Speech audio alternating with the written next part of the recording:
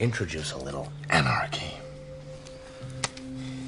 Upset the established order, and everything becomes chaos. I'm an agent of chaos. Hello and welcome to this series exploring the philosophy of anarchism and, as the title suggests, boiling it down to its very essence. Does it, as we've just heard the Joker claim, imply chaos and disorder? Or does it in fact lead to a far greater state of societal harmony than we currently experience? These are the questions we'll be getting into. Anarchism is a concept which, at the time of recording, I've been interested in for the past 10 years. I experienced a 3-year learning, or maybe better to say unlearning, curve before I felt comfortable asserting it as my political position.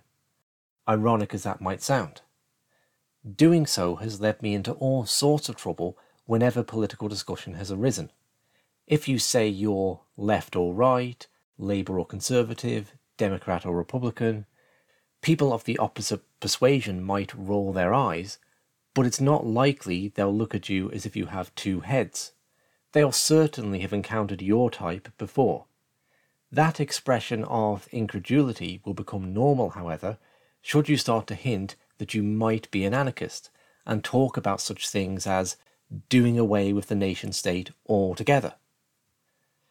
As long as you're prepared for elongated dinner-table discussion, people's suspicion need be no bad thing. Everything and the kitchen sink will likely be thrown at you as you progress from one ineffectual way of explaining yourself to another. When sufficient years have passed, you might feel bold enough to record the very best of your ineffectual explanations and release them on the internet. Obviously, this is the point I have arrived at today. In this series, I won't be focusing on the history and breadth of anarchist thought. This has been done very well elsewhere by people with far more expertise than I.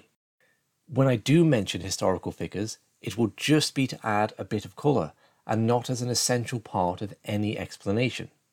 I will simply be offering the most concise and meaningful ways I have found to express what anarchism is and why that's important.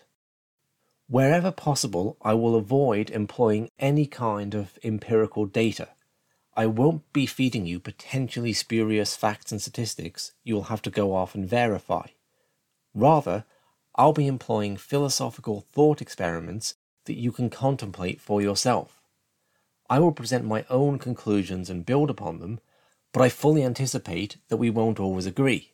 Ultimately, I see asking the right questions as being far more important than getting the right answers anyway. The only logical place to start then is by asking, what does the word anarchy actually mean? What images does it conjure up in your mind? If you're like most people, including the Joker, there'll be ones of chaos and disorder, lawlessness and destruction. That's certainly the common perception, but such things have really nothing to do with what the word anarchy actually means. Anarchy comes from two Greek words, an, meaning without, and archos, meaning rulers. It is then simply to be without rulers. This is quite different from how it's commonly understood, which would be more like to be with chaos. Indeed, the term anarchy first appears in the English language to imply a state of chaos, with the royalist forces of King Charles describing as anarchists those parliamentarians who sought to depose the monarchy. Now, it may well be that the absence of rulers will inevitably lead to chaos, but we certainly wouldn't want to accept this on the word of monarchs seeking to hold on to their crowns and heads. Before we get to such an examination, however, we must first decide what constitutes a ruler and what kind of people fall into this category. We may very well not come up with the same answer. However, I'm hopeful there is at least a starting place on common ground where we can meet. We'd probably agree that monarchs, in the traditional sense, and dictators constitute rulers. We might also add slavers to the list. These categories of people claim the right to control the lives of others. With other categories, it may not be so obvious. What about politicians, up to and including presidents and prime ministers?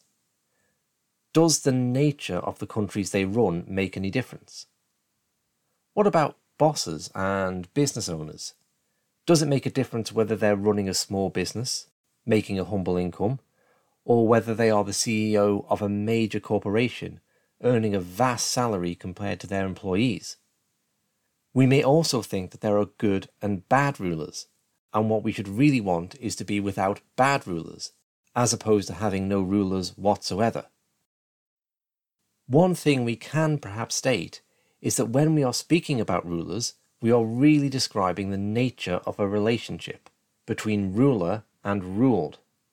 With that in mind, I will attempt to offer up a basic definition which hopefully we can build upon. See how you feel about it.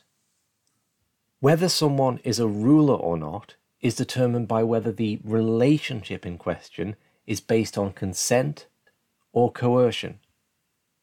How does that sit with you? If a relationship is consensual, it is, by its very nature, anarchic. No person can be considered the ruler of the other. If, on the other hand, a relationship is coerced, if one person is forced to be a part of it against their will, then it is not anarchic. Rather, it is archic, or with rulers. If this premise is true, it should surely be true at any scale. The principle would hold whether we are talking about an individual forced into a marriage of two, a slave on a plantation of hundreds, or a person living in a dictatorship of millions. The relationships here are coerced, not consensual, and therefore not anarchic.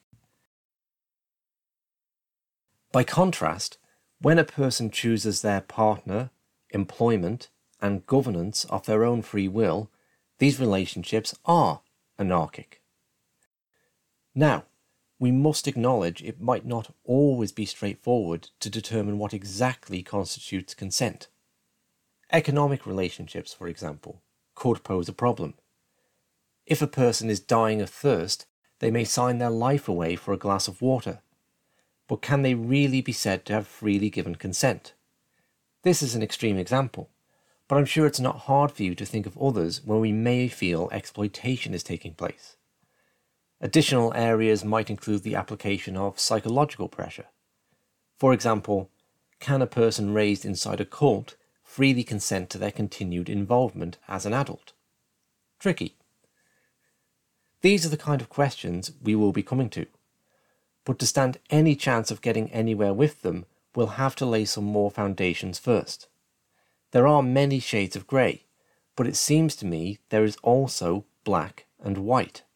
If we can establish a way of thinking about the clear-cut cases, we will be in a better place to take on the more challenging ones. And so that concludes this introductory episode. All I've wanted to convey here is the most basic sense of anarchism as concerning questions of consent and coercion. Whilst that may not seem like much, it is my experience that the unwillingness to spend time laying proper foundations is what leads to the construction of shaky political theories.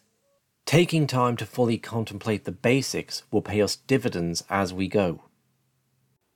I will leave you now to think over the definition of anarchy I have offered, and what the difference between consenting and coerced relationships means to you. Next time, we'll be laying another foundational stone by looking at the concept of property. Thanks for listening. I hope you tune in again.